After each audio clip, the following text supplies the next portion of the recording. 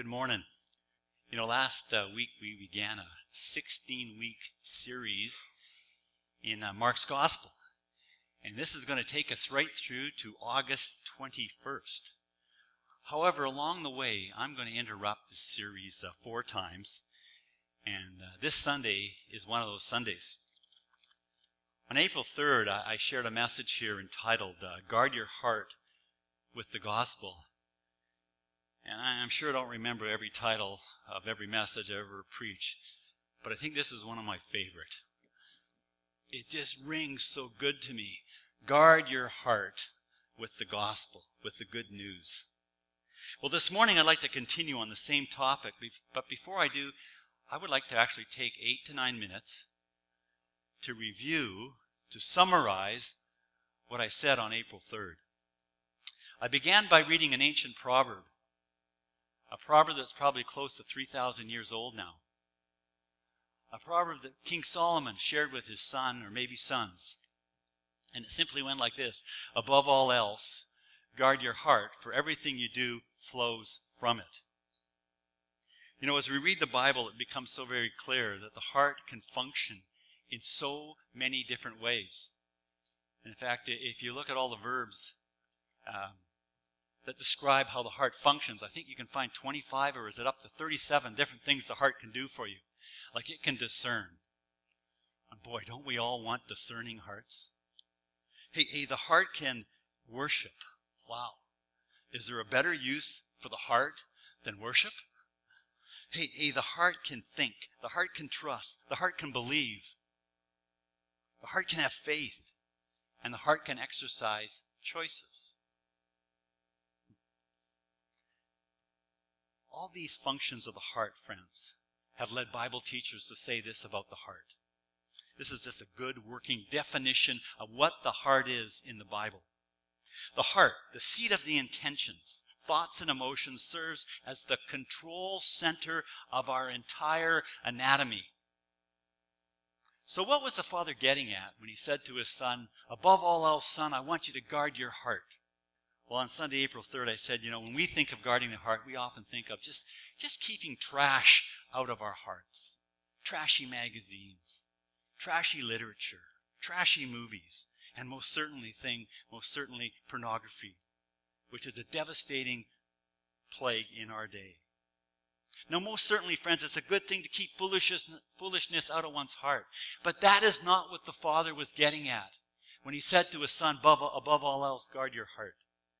In my understanding, or should I say in the words of Paul Koptak, the Father was saying this.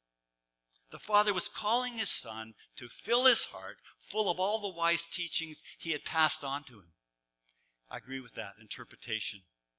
And I do so because as I've read over Proverbs chapter 4 many, many, many times, it becomes very, very clear to me that this Father is asking, or should I say, passionately begging his son to listen to what he has to say to him. This Father is not a passive Father.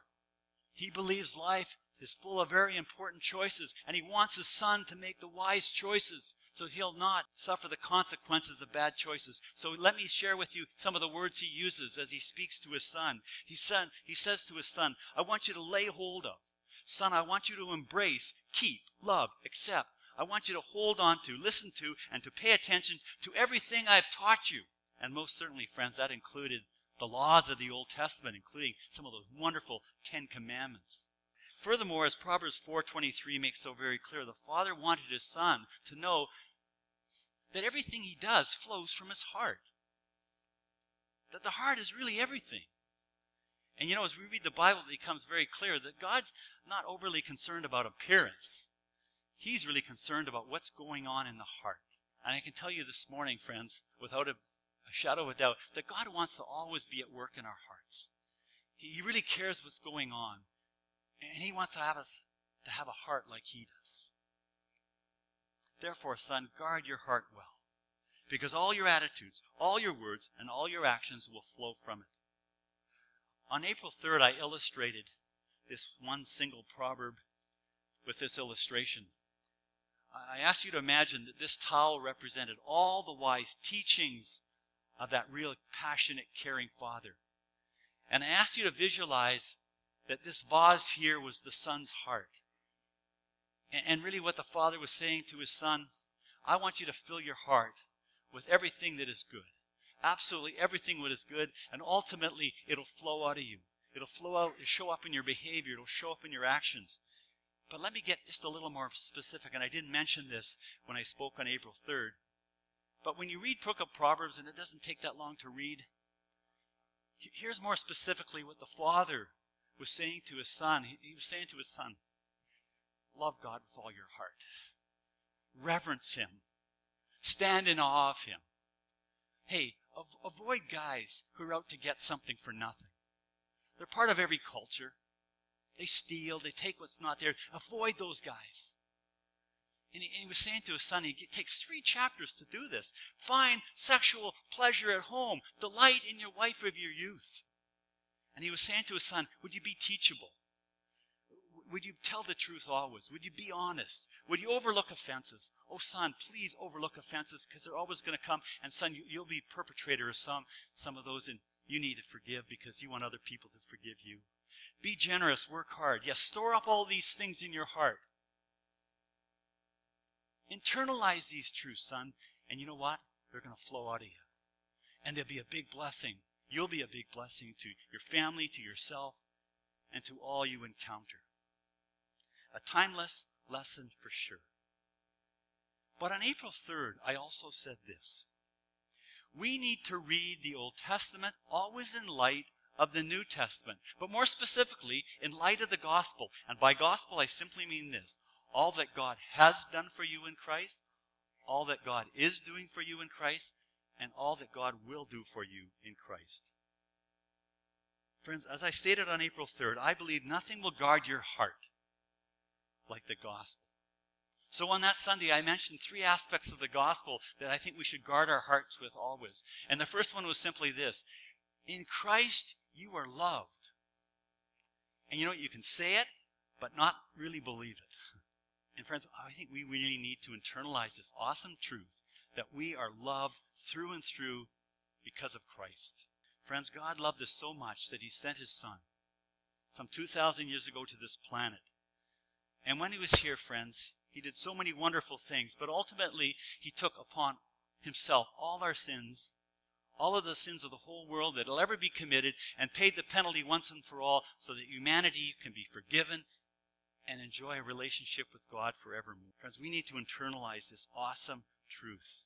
There's one verse of Scripture I shared that Sunday that says that God lavishly poured out his love on us. Not just a little love. He lavishly poured out his love on us, meaning extravagantly, generously. And so I encourage you to visualize God pouring his love out on you as we talk about, as Paul talks about in Romans 5:5. He is pouring his love, friends, into our hearts.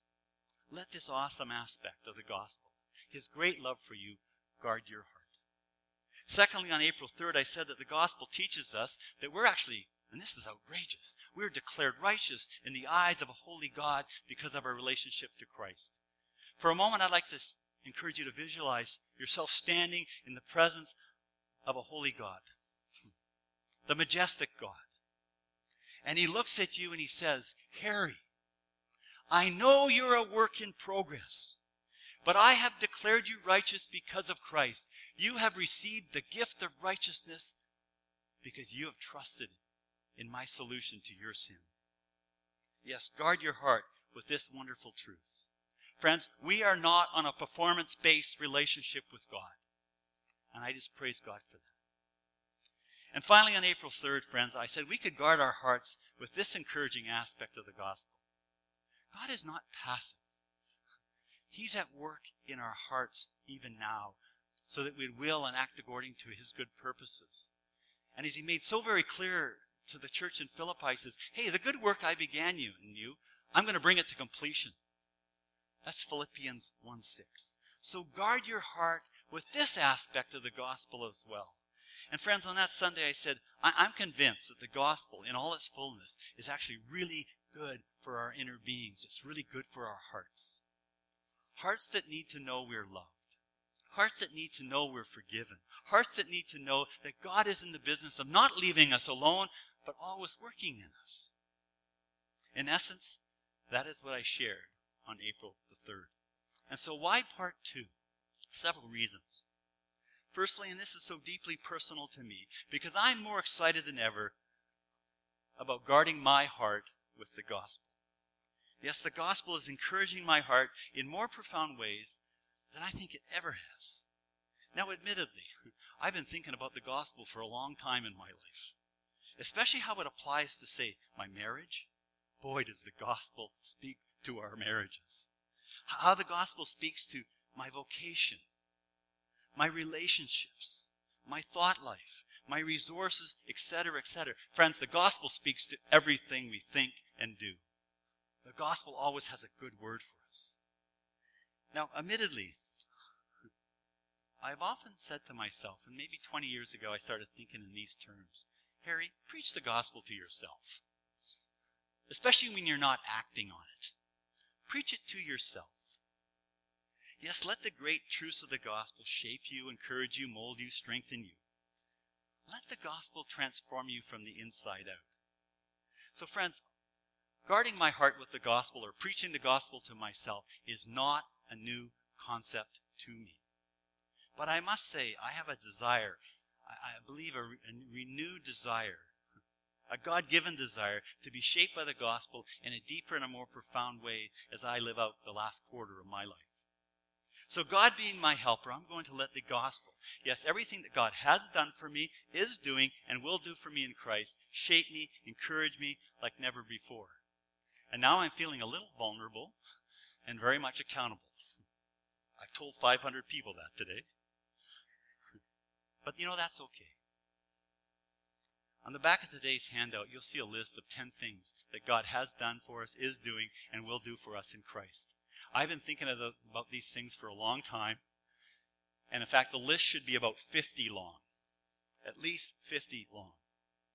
Truths that I would encourage you to fill your hearts with. Yes, stuff your hearts full, friends, of the fact that you are forgiven. That God is at work in your heart. Fill your heart, friends, with these great truths that one day you're going to be with Him forever. And that you're going to be like Christ. Fill your hearts with these truths. And friends, I can say to you, nothing will guard your heart like the gospel. And now I know I'm speaking to many people who have been doing this, that, some of you for 50 years. You've been letting the gospel shape your heart. Secondly, I want to also tell you this, that I chose to continue this morning because of a conversation I had a few days after I spoke on this topic. I was at Kamloops Seniors Village, and I came across Alan Megan Perry at dinner time, and I sat down to say hi, and it ended up to be a 15-minute conversation. Alan Megan attended this church for about 10 years before moving into Kamloops Seniors Village. They're now in their 90s. I believe Al is 94. They're both very articulate still. They've been married over 70 years. And Al in particular is probably the most optimistic person that I've ever encountered. He makes it a practice to see all the good around him. He makes it his practice to tell you how good and Megan have it at Kamloops Seniors Village. He always has a word of thanksgiving. But, and this is why I tell you the story, on April 6th, he and Megan shared with me how deeply troubled they were with the many crises going on in our world today. They had probably overdosed on bad news. They watched a little too much TV, whatever it was. But they were particularly concerned, friends, not for so much for themselves or even their children, but their grandchildren and great-grandchildren. They didn't know how these kids are going to make it up in this crazy mixed-up world we're living in. And I'm sure we can all relate to Alan Megan, for we too know what it's like to be maybe overwhelmed by just too many tragedies going on, which seems like in every corner of the globe. Therefore, friends, the need to guard our hearts with the gospel. For these two reasons, then, I'd like to continue on the topic of guarding your heart. And you might say to yourself, boy, Pastor, you're taking a long time to get to the beginning of your sermon. But I'm going to be fairly precise now. Although this morning I could very easily focus on any number of those things listed on the back of your bulletin this morning or your handout, different aspects of the gospel, I'd like to speak on two New Testament commands this morning that are very much aimed at guarding our hearts. So then, two more things we can do to guard our hearts. Said another way, two more things we can fill our hearts with that will have a transforming effect upon us. The first one is this, and many of you know this. Guard our hearts with God's peace. And how do we do that? Well, the New Testament's actually quite clear. In Philippians, we read this incredible verse. I'm going to read it twice.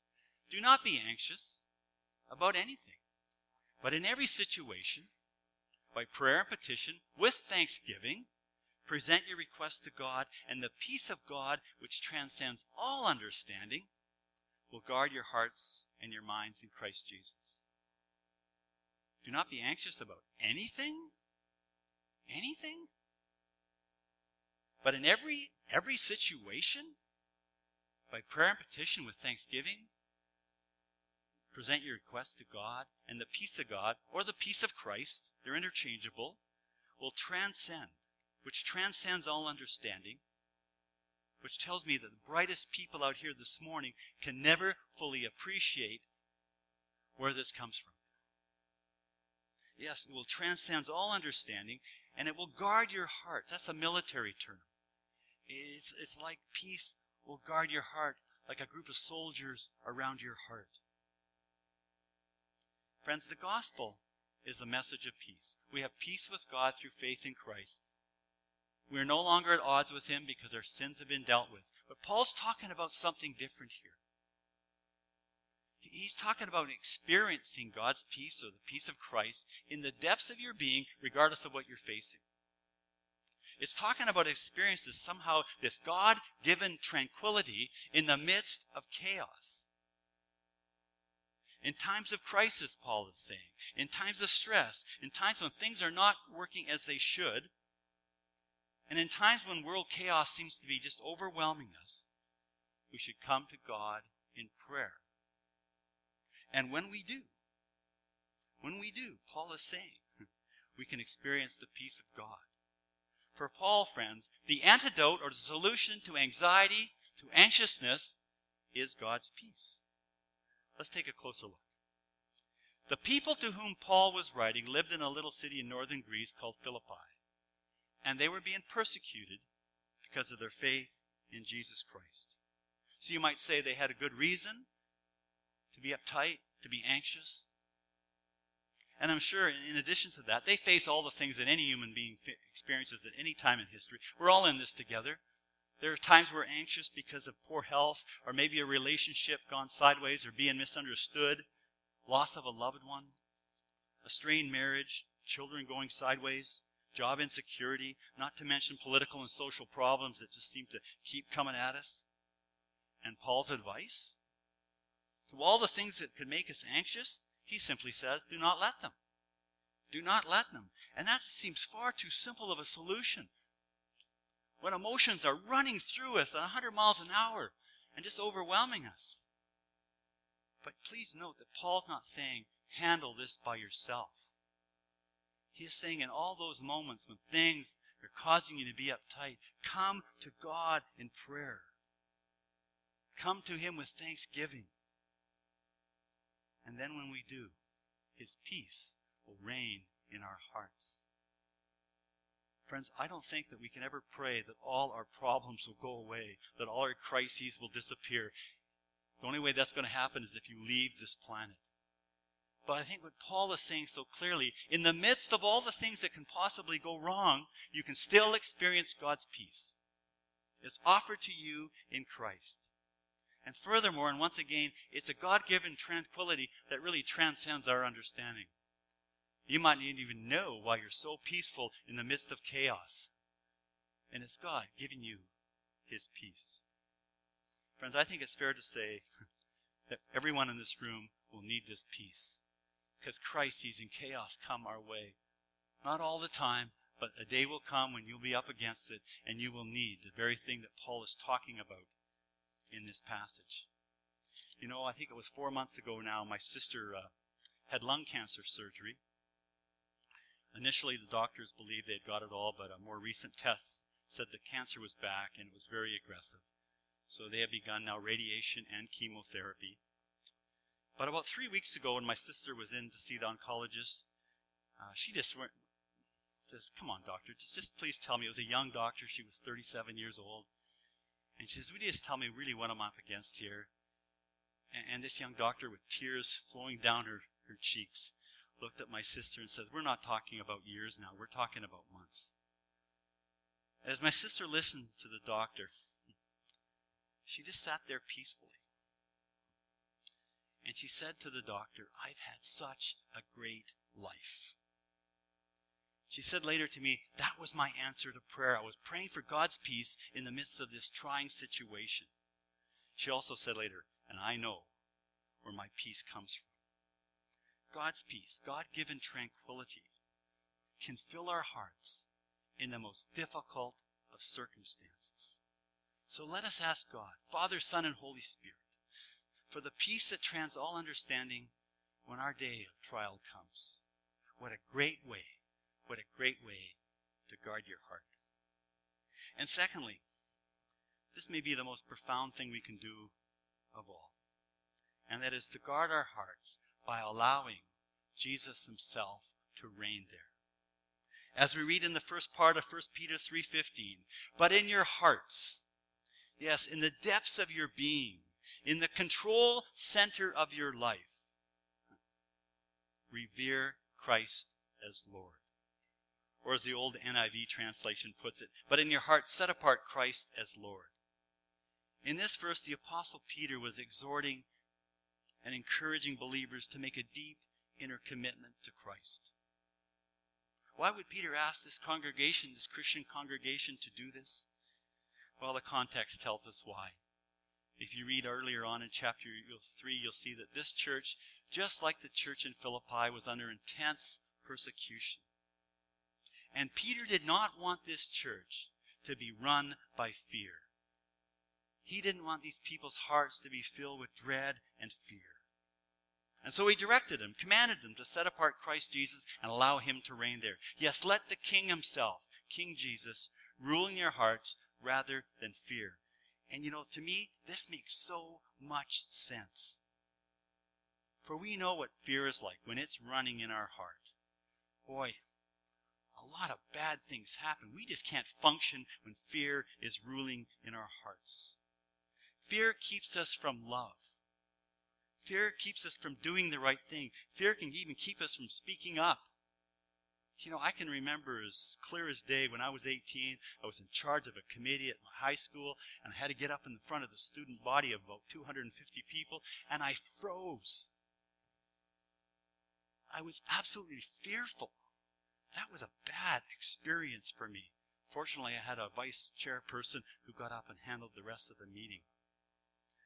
I can remember playing in a golf tournament one time, and I was probably a little over my head at this tournament, and I had a 15-foot putt on the first hole. I hit it 25 feet past the hole. My hands were going like this, and I couldn't stop them. That's what fear can do. And that's kind of an inconsequential situation. But there's some situations in life that you simply cannot let fear rule in your heart. And so Paul says the solution is to let the King rule in your heart. And we know when he's ruling, we have more love, more patience, more direction, more purpose. Because that's what Christ will do when he's reigning in the depths of our being. So keep allowing Jesus to reign as Lord in your heart, the control center of your life. To revere Jesus as Lord is to say, he is my King. And friends, that's who he is. That was Dave's message last week. The King has come. And the King will return one day. To revere Jesus as Lord is to allow his agenda to be yours. When you think of your identity, and boy, your identity in Christ is so rich. One of your points of your identity is simply this: I am his disciple. His agenda matters to me. Also to revere Jesus as Lord is to recognize the authority that the Father has given him. Remember what he said in the Great Commission at the end of Matthew chapter 28? He says, all authority in heaven and earth has been given to me. Wow, Jesus has the right to rule in my heart. So when we allow him to reign, we're simply giving Jesus his rightful place. The book of Colossians makes it clear you were created by him and actually for him. So the most proper thing we can do is to let the King reign in our hearts. You know, according to the Bible, that's actually where history is moving. One day every tongue will confess Jesus as Lord to the glory of the Father. So let's keep allowing him to reign in our hearts. On April 3rd, I said, guard your hearts with the gospel. But maybe the better way to say it is guard your heart with the King himself. He is the essence of the gospel. I close with 3 questions that really summarize everything I've said these 2 Sundays. The first question is this: are you guarding your hearts with the great truths of the gospel? Boy, when I was a teenager, I wish I believed this through and through. You're loved. You're forgiven. You're his child. He embraces you. He has good plans for you. He has a purpose for your life. Fill your hearts with these aspects of the gospel. Secondly, are you guarding your heart with the peace of God? Yes, with God-given tranquility offered to us in Christ, so that we can handle anything that comes our way. When you're up against it, don't go see a friend first. Don't go to see a professional counselor first. And you may need to. Begin with God. Sit quietly and invite his peace to reign in your heart. An even better question: who's guarding your heart? Who is guarding your heart? Is it Jesus Christ, the King himself? Are you allowing him to reign in your heart as your Lord? I can tell you this: he sure wants to. He sure wants to. In closing today, I'm going to invite you to sing a song. It's called Lord, Reign in Me. And let's once again, as we sing this, invite him just to reign in our hearts and keep singing that song all the time. Sometimes you might need to say 10 times a day, Lord, reign in me. Some days maybe 25 times. But let's just keep saying it. Lord, reign in me.